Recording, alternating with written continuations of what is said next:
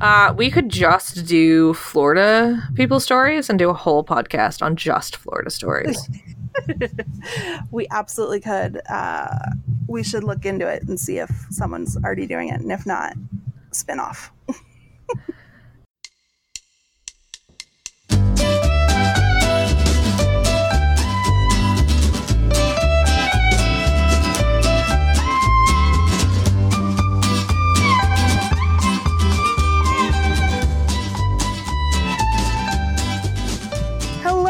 And welcome to the new episode of Rabbit Holes Podcast. I'm one of your hosts, Elise. And I'm your other host, Andy.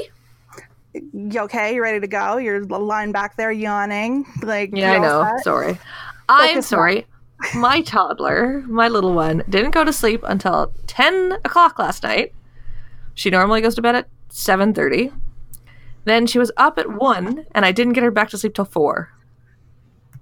You know, I had a rough night too, Andy. I read until about 9, and then I got into bed. I watched a couple episodes of Veep, and then I slept, but I woke up early. It was 6 o'clock when I woke up, and Kat snuggled up next to me. It was rough. Unless you had a small child judo chopping you in the throat while she restlessly slept, finally. No, because I made very different life choices from you in the last few years. I know. It's a good thing they're cute. I don't know what was wrong with her last night. I was just walking and pacing the damn house. It was brutal. Every time you try to sit down or lie down, she'd freak out. Aw. Yeah, that's not my life at all. I'm very happy about that. But we should get into our episode for today. This is episode 21. Woo! So we're now legal to drink in all 50 states. Yeah. Still can't rent a car, but the drinking thing, that's good. Mm-hmm. So who wants to go first this week? I went first last week, so why don't you go first? Sure. I actually had some chuckles while I was listening to you talk last week's episode about all the books coming out because we were both big readers. Because my story this week is a rabbit hole about the publishing industry. Nice. As you know, I spend my holiday breaks reading. So I keep a list of what I read throughout the year. And for 2018, I managed to knock down 103 books. About 14 of those were over the last 2 weeks of the year when I was off. And then I'll probably actually ratchet that up to 15 or 16 before I go back to work at the end of this week. So I don't know if I've read 3 books this year, so. Again, we're all back to those life choices. While Boxing Day shopping for more books, I started wondering about the publishing industry. As I was texting with you, one of the books I looked at purchasing this summer for $40 in hardcover was free with the buy 2 get 1 free paperback sale that was on over Boxing Day. And I realized I could have made a racket out of being a publisher, so I wanted to learn more about the industry itself. So that's what spawned this rabbit hole. Let's start at the beginning, though, and take a look at some of the history of publishing as an industry. From Britannica's website, and Britannica is celebrating a big year this year. I think it's their 250th anniversary. Wow. They're no longer in print, but they're still online. So, long-time contributor to the industry that they're reporting on. They have an article called The History of Publishing. The rise of publishing as an industry depends on 4 things: writing, paper, printing, and the spread of literacy. So the start of that equation likely occurred in the Sumerian culture around the 4th millennium before Common Era. BCE is the newfangled way of saying... Before Christ. Yeah, before Christ. And then AD, Anno Dominus, which is now just BC for... No, CE for Common Era. Jeez, you know what? Asking a historian to relearn really fundamental things like this is just asking for trouble. I'm so lost. BCE, before Common Era. Early writing was generally limited to religious and governing or legal purposes, but it quickly got picked up in society for commercial or trade reasons. So that's the writing. The paper part of the equation. Archaeologists think that paper was first developed in China around the 1st century of the Common Era and then was spread west via Arab traders. And printing seems to have appeared first in China as well around the 6th century of the Common Era. And at that time, it was a form of block printing, though a similar process may have been present as early as the first millennia of before Common Era, but fell out of common use. The Chinese are also credited with inventing movable type in the 11th century of the Common Era, but didn't get a lot of traction and it wasn't used widely. So the difference between a movable type and block printing is just one piece of wood that has the images or the words carved into it, whereas movable type allows you to individually place letters. So it's a more advanced version of printing. Johann Gutenberg is credited with quote-unquote inventing printing in Europe around 1440 or 50, but there had been block printing in Germany as early as the 1400s, like early 1400s. What Gutenberg actually did invent, though, is the publishing industry. So he developed the processes and techniques that allowed for the ascendancy of metal movable type, ink, papers, and the press, and within 50 years, it was common throughout all of Europe. So that brings us to the fourth component required for the development and growth of the publishing industry, and that's the spread of literacy. It also helps that this was the era of the Renaissance and the Reformation, so lots of desire on the part of people to learn and become more connected with certain texts, particularly religious texts. And that's also indicative of the rise of the printing as an industry. It gains traction in societies where there's a lot of development or changes happening. So we still see that in developing cultures, developing countries now. Printing presses become more common as changes happen in society. So that's the history of printing. Let's jump ahead a few centuries, though, and look at the current publishing industry. I'm focused on books, but obviously the industry also comprises magazines and newspapers. I'm just not focusing on them here. So there is an annual data collection process that happens that looks at a whole bunch of different financial reportings from the big publishers out there. And so the data that's currently available is for 2017. And in that year, 2.7 billion units were sold. So 2.7 billion books. And Elise bought a third of them. Yes, she did. This generated an estimated $26.23 billion.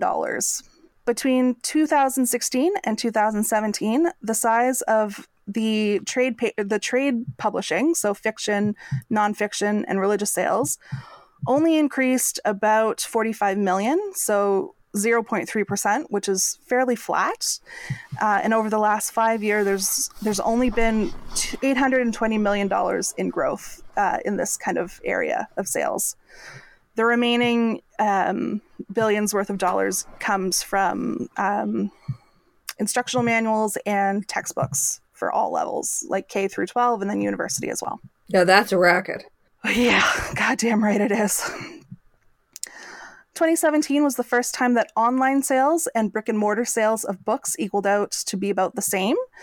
Both were valued individually at about 7.5 billion. Online sales broke down thusly. So if you were buying your book online, 43% were in print formats, 27% were ebooks. That's me. 16% that were instructional manuals, 10% were audiobook downloads, and about 3% were physical audio books. So I guess people are still buying CDs out there. But yeah. My new car doesn't even have a CD player in it. I know. So I don't know. Adult nonfiction is the fastest growing publication type. It's grown by almost 30% over the last 5 years, whereas adult fiction has seen a slight decrease in growth. And children and YA fiction and nonfiction have seen a healthy growth of about 11% in the last 5 years. So I think I'm not at all surprised, given the Hunger Games of it all. Kind of started a big push for young adults adventure books, stuff like that. Well, also, like, there's another swing a generation boom, right now. Good point. So it's a boom bust echo, right? So now we're almost in another echo generation. because the bust eras, those people like me, are having little kids, and I buy books for every single holiday.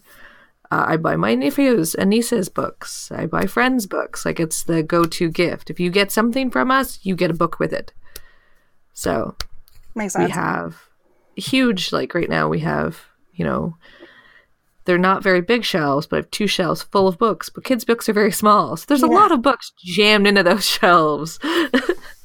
What's the average price for a kid's book these days? I haven't bought one in forever.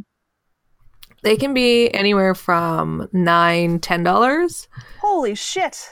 That's like the low end. It's really hard to find anything around that age, to like $20-25. That's usually like the Christmas hardcover, nice. That's a racket.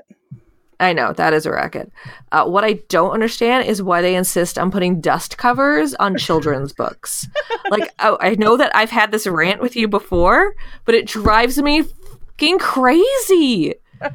Like, when you have a book that's, you know, targeted to a 0 to 2-year-old or a 3 to 5-year-old, why put a dust cover on it? That's just asking for trouble. That's just asking for a parent like me to have a stack of fucking dust covers hidden in the top of a closet, because they aren't going to stay on. So then they just on the floor, and then you step on them and you slide. It's just, why? I don't like dust covers on my books. They drive me crazy. I always take them off when I read it. Same. So why would you give it to a 3-year-old? And that's my rant right now. But man, like, kids' books can be expensive. Like, I think every one of the kids' books I bought my kids this year, and I bought my nieces and nephews, they were probably on average like $19. That is insane. Like, I'm currently reading a 600-page paperback novel that is like wall-to-wall text, to the point where like I'm getting ink on my hands because there's just nowhere to put my fingers that's not on text while holding it open. $9.99. Yeah. For that.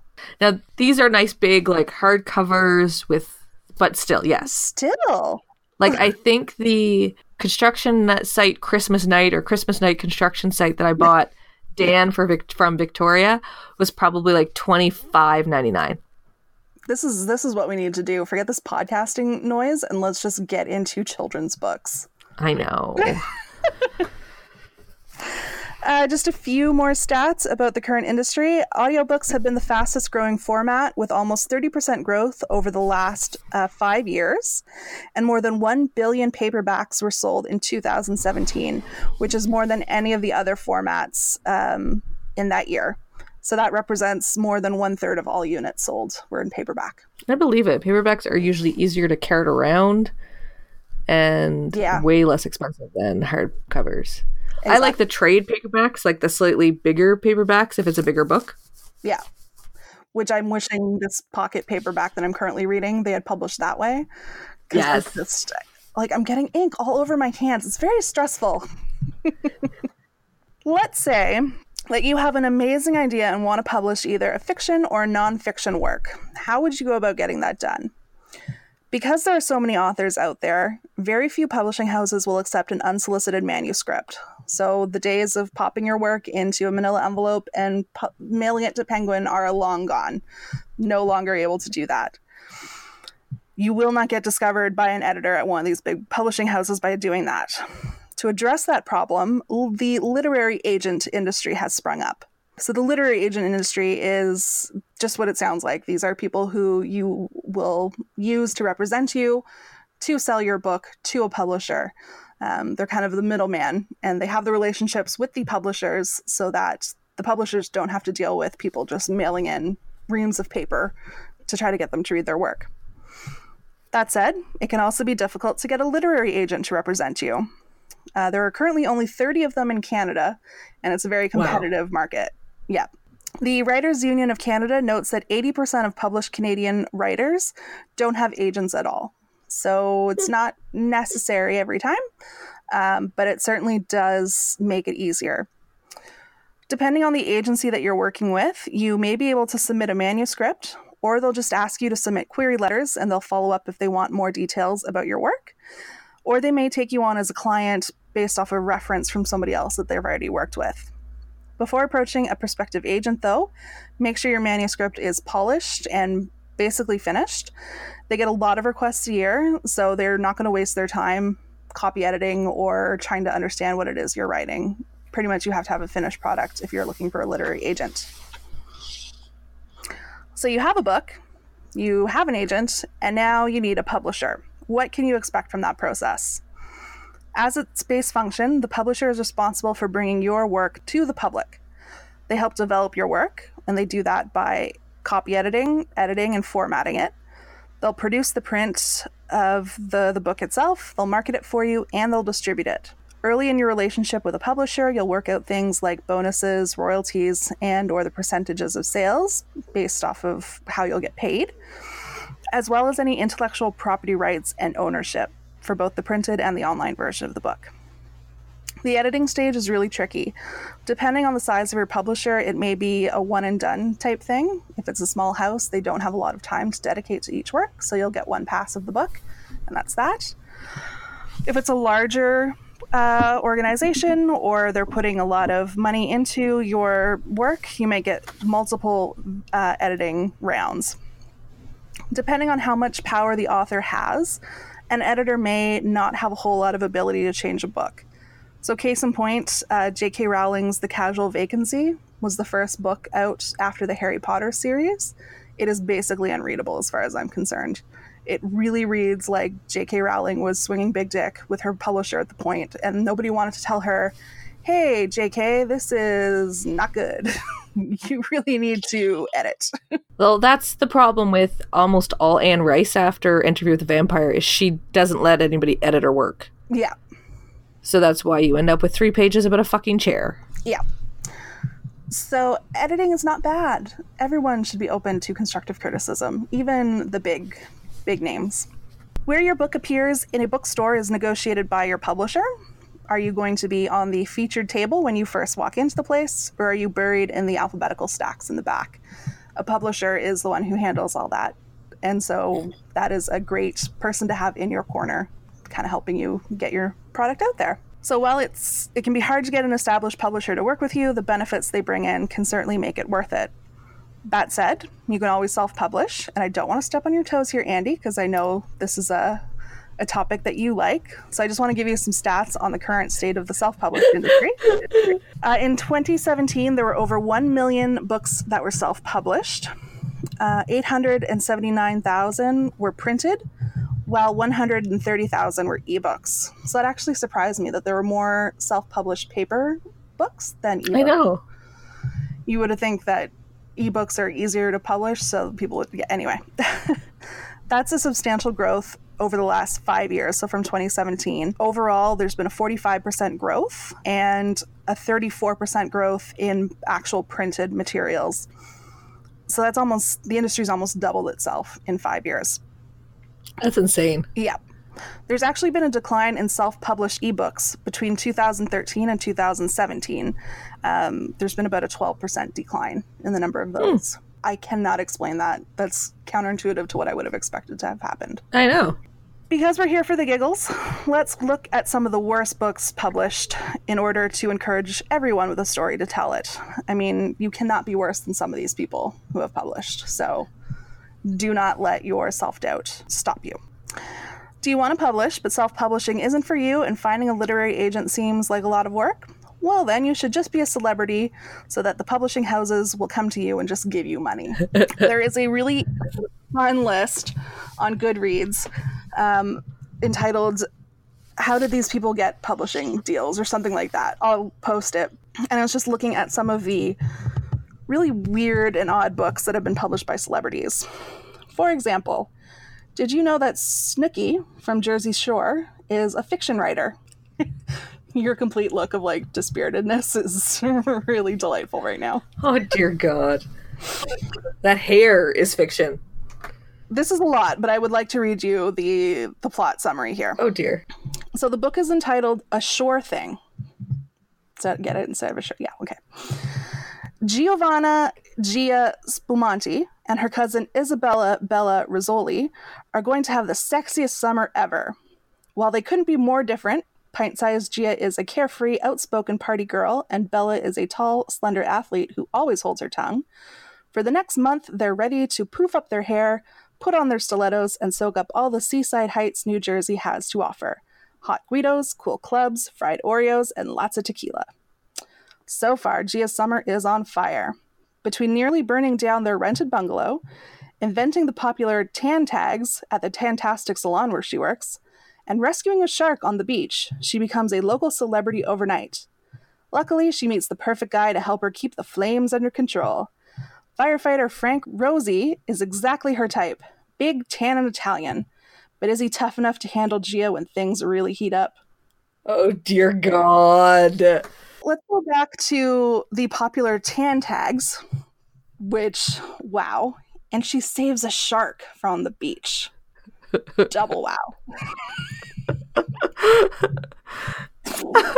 So that is the fiction side of things. There is also the nonfiction. Lots of celebrities writing their memoirs, biographies, stuff like that. One example is Kris Jenner. She wrote a book called Kris Jenner and All Things Kardashian. And it tackles things like Kris's affair while she was married to Rob Kardashian, the O.J. Simpson crime and trial. And she's brave enough to share with readers the, quote, one failure she had in her life, which is the time she lost money on selling a townhome. So much courage. No words. Your daughter's famous for starring in a sex tape. You do not have one failure in life. Sorry. Speaking of the O.J. Simpson crime and trial, there is the book If I Did It by O.J. Simpson. So in 2006, HarperCollins announced that they'd be publishing this fictional/hypothetical account of the Nicole Brown and Ron Goldman murder, authored by O.J. Simpson himself. And the public went nuts. Who at HarperCollins thought this was a good idea? I know. Everyone lost their shit over it. Simpson had been in default on the settlement that he owed the Goldman family for the death of their son, which in 2006 amounted to $38 million with interest. So the idea that he would profit from this work didn't sit well with them either. Like, the public hated it, and so did the Goldman family.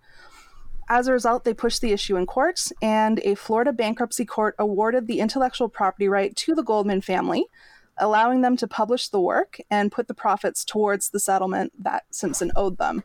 And Simpson wouldn't get a dime from all of it. Absolutely thumbs up. Since the Goldman family owned the book, they were also able to add the subtitle Confessions of a Killer to the published work. No, it was a really good fuck you. In addition to helping pay down the settlement that O.J. Simpson owes the family, part of profits go to the charity that the Goldmans set up in Ron's name. And they actually encourage people to buy and read the book since they view it as a way to get the long-awaited confession that they know they're owed. As much as the entire world hates the fact that he wrote this book, it's actually going to good use at this point. Yeah, well, he's not getting the money, right? So, yes. So are you not a celebrity and suffering from imposter syndrome so crippling that you're not sure you could ever get published? Well, my friends, in a world where Trump can be president and the following can be published, I don't think you have anything to worry about, and you should go out and follow your dreams to be an author. The Literary Review has an annual competition to see who has written the worst sexual description in an otherwise decent work of fiction every year. The award has been given out every year since 1993, and the purpose is to, quote, draw attention to poorly written, perfunctory, or redundant passages of sexual description in modern fiction. The prize is not intended to cover pornographic or expressly erotic literature. It was founded by the literary critic Rhoda Kenning and the editor of the Literary Review at the time, Auberon Waugh. This year's winner was James Fry for his work Katerina. Does the name James Fry sound familiar? yeah. It should. He wrote the book A Million Little Pieces in the early 2000s. Oh, yes, Oprah. Oh, she hated him after. Yeah. This book was supposed to be a true story based on his struggles with addiction, and then it came out after Oprah had flogged it to death on her show and with her book club, that in fact it was largely an invented story, and James Fry had to do a mea culpa tour through lots of different TV shows, and Oprah was really clearly pissed off at him on the air, which was delightful. But anyway, so Katerina contains several passages that made it this year's winner. but I am going to fight my repressed WASP upbringing to read you just one of these passages. Buckle up. Okay, in my defense, there's also there's a lack of grammar punctuation in this passage. Here we go. Quote, I'm hard and deep inside her, fucking her on the bathroom sink, her tight little black dress still on, her thong on the floor, my pants at my knees, our eyes locked, our hearts and souls and bodies locked. Come inside me. Come inside me. Come inside me. Blinding, breathless, shaking, overwhelming, exploding, white, God, I come inside her, my cock throbbing, we're both moaning, eyes, hearts, souls, bodies, one, white, God, come, come, come. I close my eyes, let out my breath, come. I lean against her, both breathing hard, I'm still inside her, smiling. She takes my hands, lifts them and places them around her body, she puts her arms around me. We stay still and breathe, hard inside her, tight and warm and wet around me. We breathe. She gently pushes me away. We look into each other's eyes. She smiles. Wow. Yes. Your delivery of that is also awesome. Hence my laughing halfway through. Yeah, I was trying to figure out how I was going to deliver it without dying of shame. So there we go.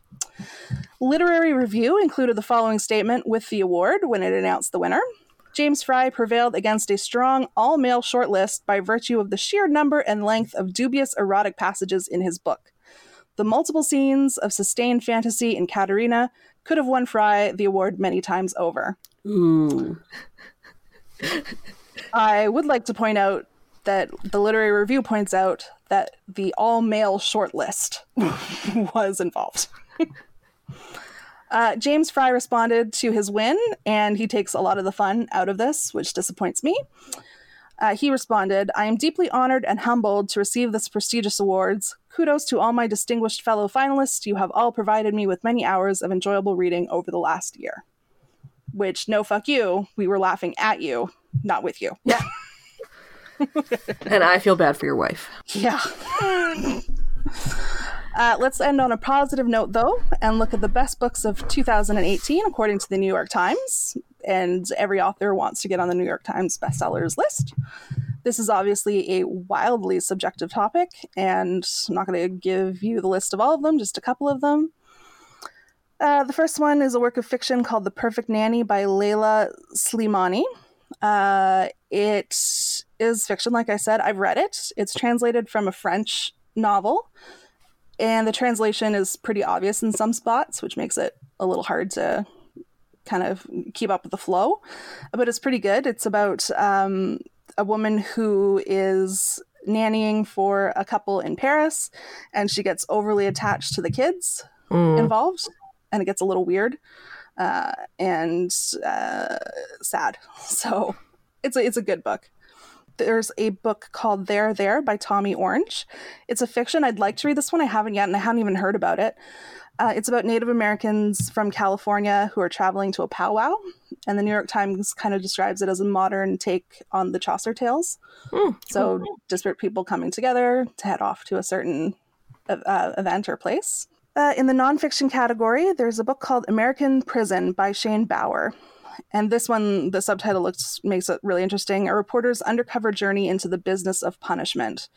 He worked for 4 months at a private prison in Louisiana in 2014, and he reports on kind of the shadiness that is the imprisonment industry complex.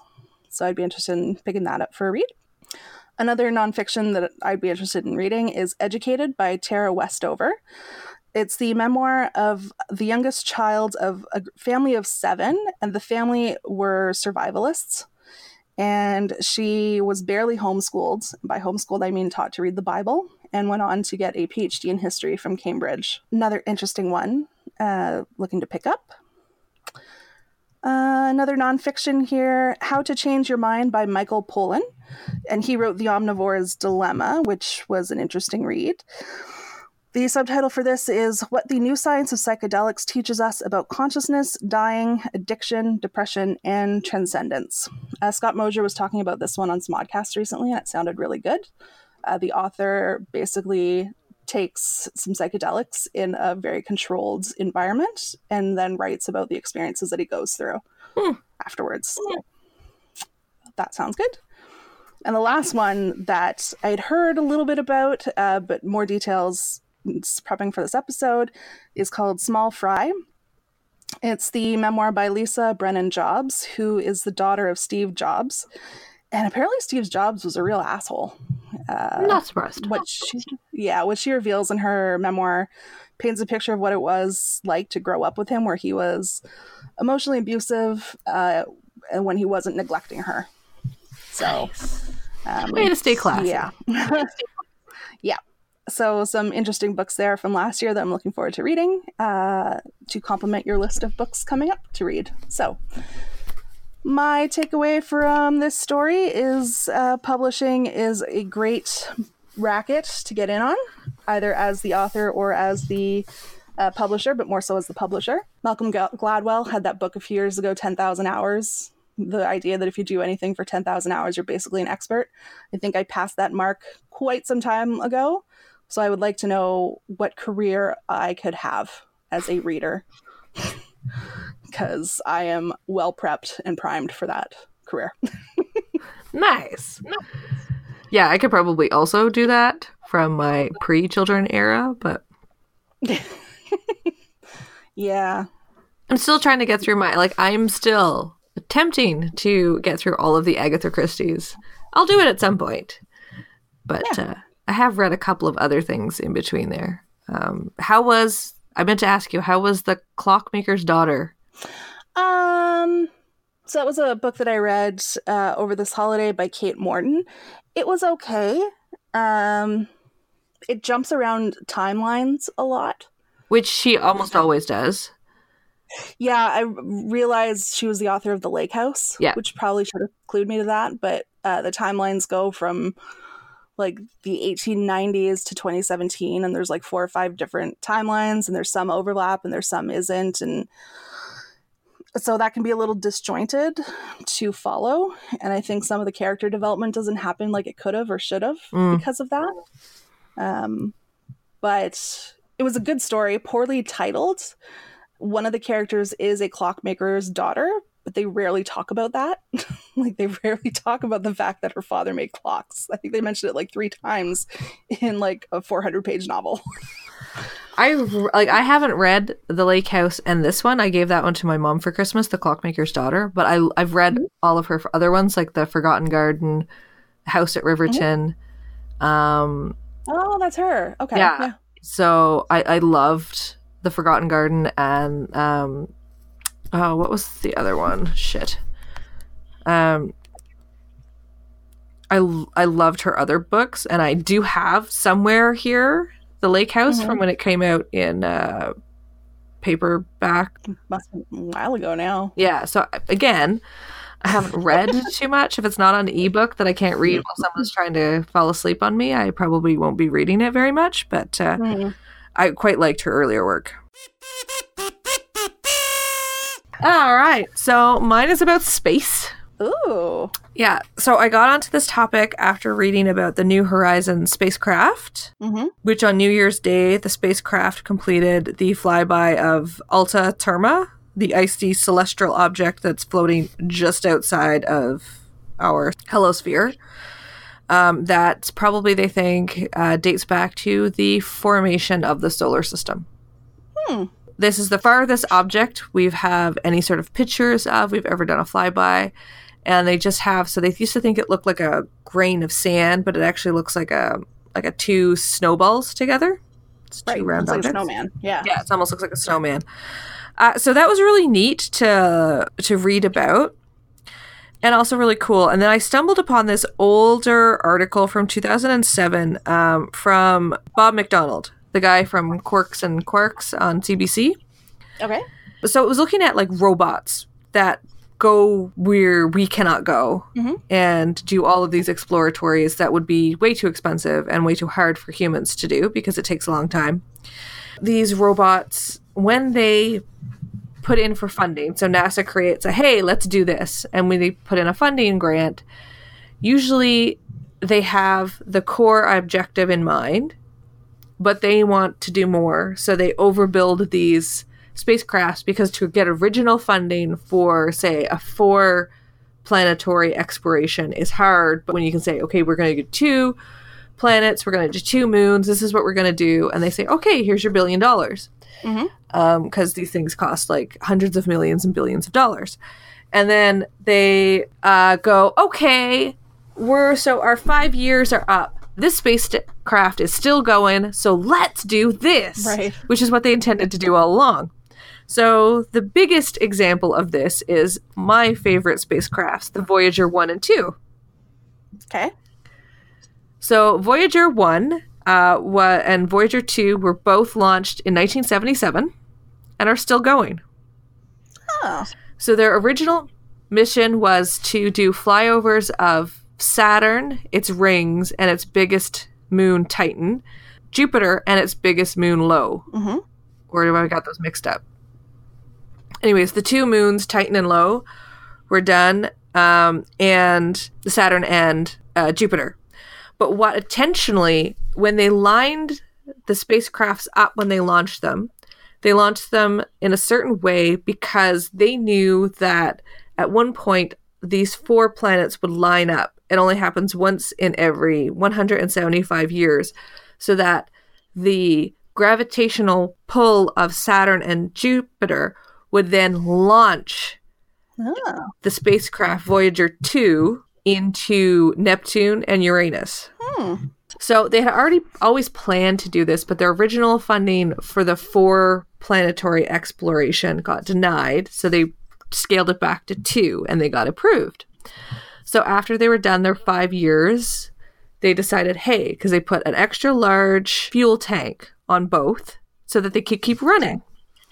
Which is what they do. Because if you look at the original Mars rover, Spirit and Opportunity, they both ran for 6 years, one ran for 14 or 15 years, which was way longer than its original 3 years. Most of the things are like the Cassia, which is the one they crashed into Saturn last year, ran twice as long as it was originally planned, because that was supposed to be a short 5-year project, and it turned into a 12, I think, year before they crashed it because they knew it was running out of fuel. So they wanted to do a controlled crash so that it wouldn't crash and impact potential life. Okay. So they crashed it in such a way that I believe it burned up predominantly on entry. Okay.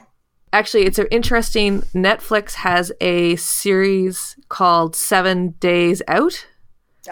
And them crashing that space probe into Saturn is one of the 7 Day Out episodes. Oh, cool. So Voyager was originally sent to go to Saturn, and then they managed to make this a 40-something year project. 41 years, because both are still going and still sending back. But what's funny is these 2 are like perfect time capsules of the 70s. Yeah. They still have 8-track recorders. They have the famous golden discs on board. But it's pretty cool to think of these 2 are now out in our halosphere, or actually outside of our solar system. You and I have experience putting together funding requests for projects.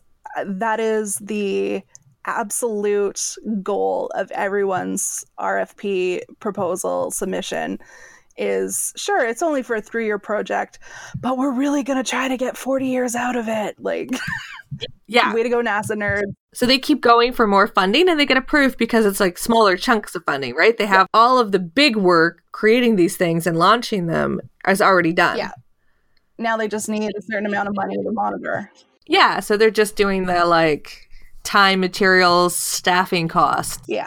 The twin spacecrafts, Voyager 1 and 2, were launched by NASA, as I said, in 1977 from Cape Canaveral, Florida.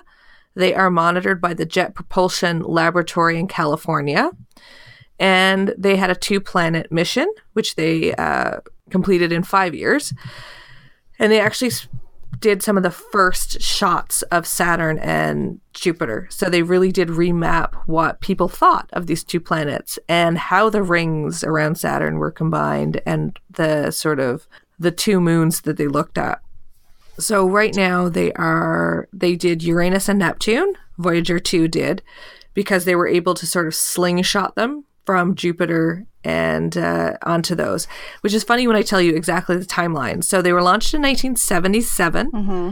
They reached, in 1980, they reached Saturn, but they didn't reach Neptune until 2000 or 1999. Wow. And then they didn't leave our helisphere till 2012. Yikes. So 2012 is when they actually started leaving our solar system. So they were launched in 77 and they're still going, but it takes a long time. It's so funny because like from Earth here to Moon isn't that long. From here to Mars is 9 months or something of flight. But here to that end of the helisphere is a friggin' long time, which it wouldn't probably take as long now because we have the new discovery, which I was talking about, which is already outside of our helisphere. So it's probably got some slightly better technology. But with the technology that was available in the 70s and using the trajectory and the gravity assist, that's why it's taking so long. It's still really fucking impressive that they managed in the 70s to do the math on that, to get it up and out and... in an alignment that only happens one every 175 years. Think back to Tomb Raider 1, where, it was all about the planetary alignment. Yes. Which only happens every 2,000 years. Well, this one happens once every 175. But so they were like, we're going to like pinpoint this because that alignment still didn't happen until like the 80s. Yeah. So they had to like pre-plan where it was going to be at that, like, the math on that and the math from the movie Hidden Figures really drove home to me the fact that I am just not a smart person at all. Yeah, I know. I can't do math. Mm-mm. They got to, as I said, brought Voyager 1 to Jupiter on March 5th, 1979, and Saturn on November of 1980, followed by Voyager 2 to Jupiter on 1979 and Saturn on 1981. Then Voyager 1 went closely past the largest moon, Titan, and behind Saturn's rings. And then that bent the spacecraft's path northward out of the elliptical plane. So after it did the pass of Titan, it sort of slingshotted itself out. So it was not going to pass any other planets. Oh, okay. And then Voyager 2 was aimed to fly right by Saturn at a point that would automatically send the spacecraft into the direction of Uranus, which is why they did that. So after Voyager 2's successful Saturn encounter, it was then shown that it would likely be able to fly onto Uranus, which was the whole point, with all the instruments functioning, which they already knew. Mm-hmm. And then NASA provided additional funding to complete the operation, which that was the whole point. Yeah. Then the Jet Propulsion Laboratory did a Uranus flyby. And then they authorized the Neptune leg, so they used Uranus to slingshot it into Neptune. So Voyager 2 encountered Uranus in 1986, returning detailed photos and other data on the planet, its moons, its magnetic field, and its dark rings. Voyager 1, at the same time, meanwhile, continued to press outward, conducting studies of interplanetary space.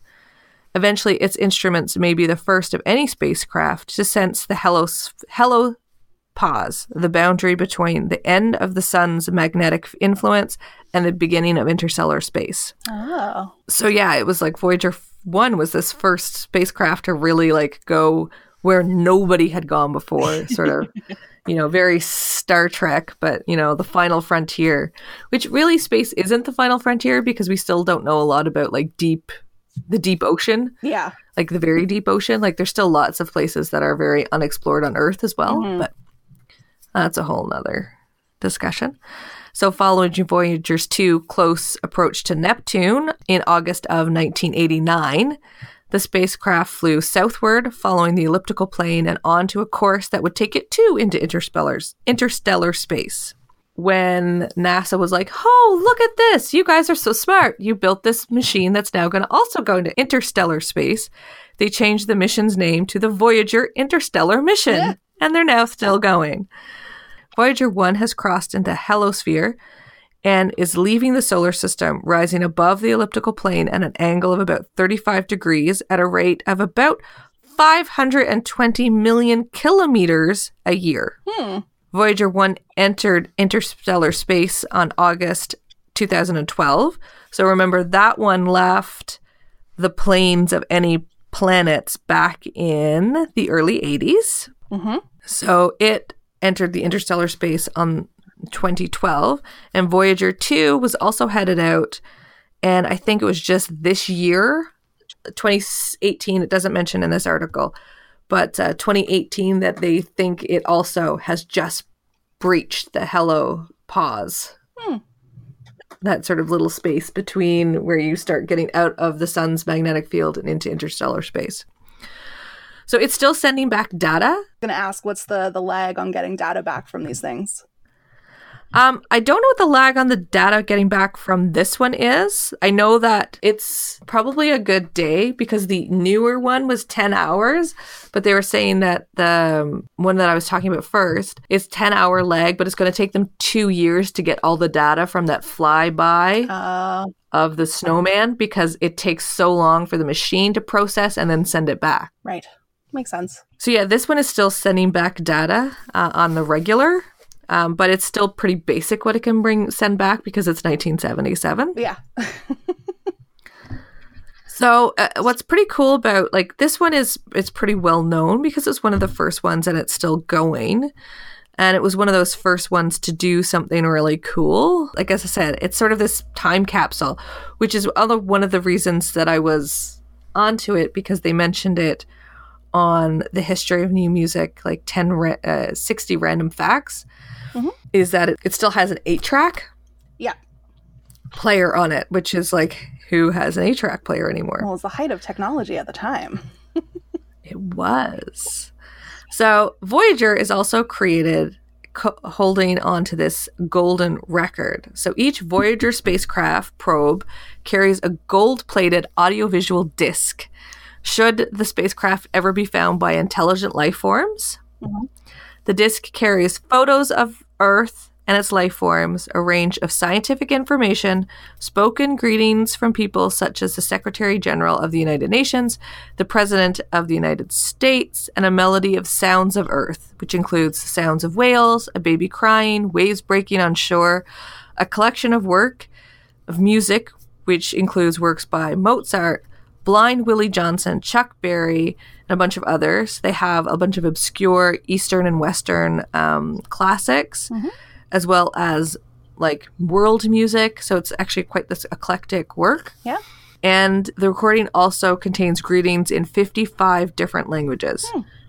So should the Voyager ever be found by aliens, they can look at these golden discs and 8-track players and go, wow, look at this very advanced technology. We can take over their planet because they're clearly disjointed and have no united front. That's what they're going to think. That is true. That is very true. And they wouldn't be totally wrong. No. So I personally would welcome our new galactic overlords if it meant no more Trump, but that's just me. So yeah, that is my rabbit hole down Voyager 1 and 2, which is just a really cool. I'll post some links. You can see what it's still doing. The jet propulsion page is pretty fun. And yeah, it's done some pretty cool work. Like, you think of 1977 wouldn't really be relevant, but it really was really important to understanding these planets back in the day. And the work from these dictated works that went on with other space probes and stuff. Without the Voyager, we wouldn't be having things that are taking pictures of objects created when our solar system was born. I think it's really easy to dismiss some of these earlier scientific efforts because, I mean, we laugh at them and say they used to have computers that took up whole rooms, whereas we have the same computing power in our phones, in our pocket. But then you look at cases like this where they literally shot a man into space using slide rules. Like, we cannot turn our nose up at earlier generations because 40 years on, their tech is still running, whereas some of the new tech is so delicate that it can't survive some of this stuff. Like, well, my phone can't hold a charge. Yeah, I had to replace my fairly new dishwasher because the motherboard in it had gone kaput, versus the fact that we kept a dishwasher alive for 10, 15 years when I was a kid. So dishwashers and intergalactic space, all it comes down to is they don't make them like they used to. Oh, no. Think like this thing was Voyagers were made when K cars were popular. Yep. You don't see many K cars on the road, so the good old Reliant K. Was it the first Tenet Doctor Who episode the Voyager came into play with the plot? Because on it they also included information about the blood types of human blood types. Yeah, that was a space probe that they had put up, but I think, yes, there was some nods to Voyager with like the science information and stuff, because that one, the British had sent up one that had a vial of blood. Wait, in real life or in the Who-universe? In the Who-verse. Oh, I thought it was based off of, like, I thought they told, like, flat up said it was the Voyager. No, it was this British space probe. All right. I don't know. Does Britain even have a space program that would send up their own probes? It does in the world where Doctor Who is their British space program. It is true, but like in the real world, they're not a country I associate with space programs. True.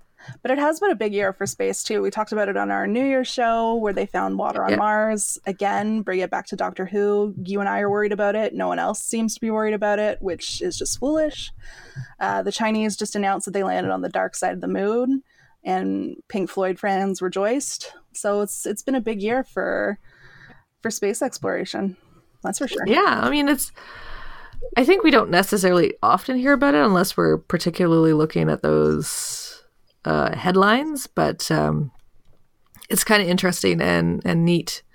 We watch the TV show Mars, which is sort of a half fictitious, half real look at the sort of SpaceX program trying to get people on Mars. And it's like a fictionalized look at what could happen. This year it's been really heavy on like environmental activist overtones because there's a second company up there drilling and on Mars, and it's like not the scientific endeavor that it was supposed to be, but it's actually not a bad show. It's sort of the fictitious is intercut with like real interviews with people talking about real life situations in which they're looking at on the show. Cool. So how getting people to Mars, how they look at things like Antarctica and sort of the harsher parts of our climate to see how people could survive.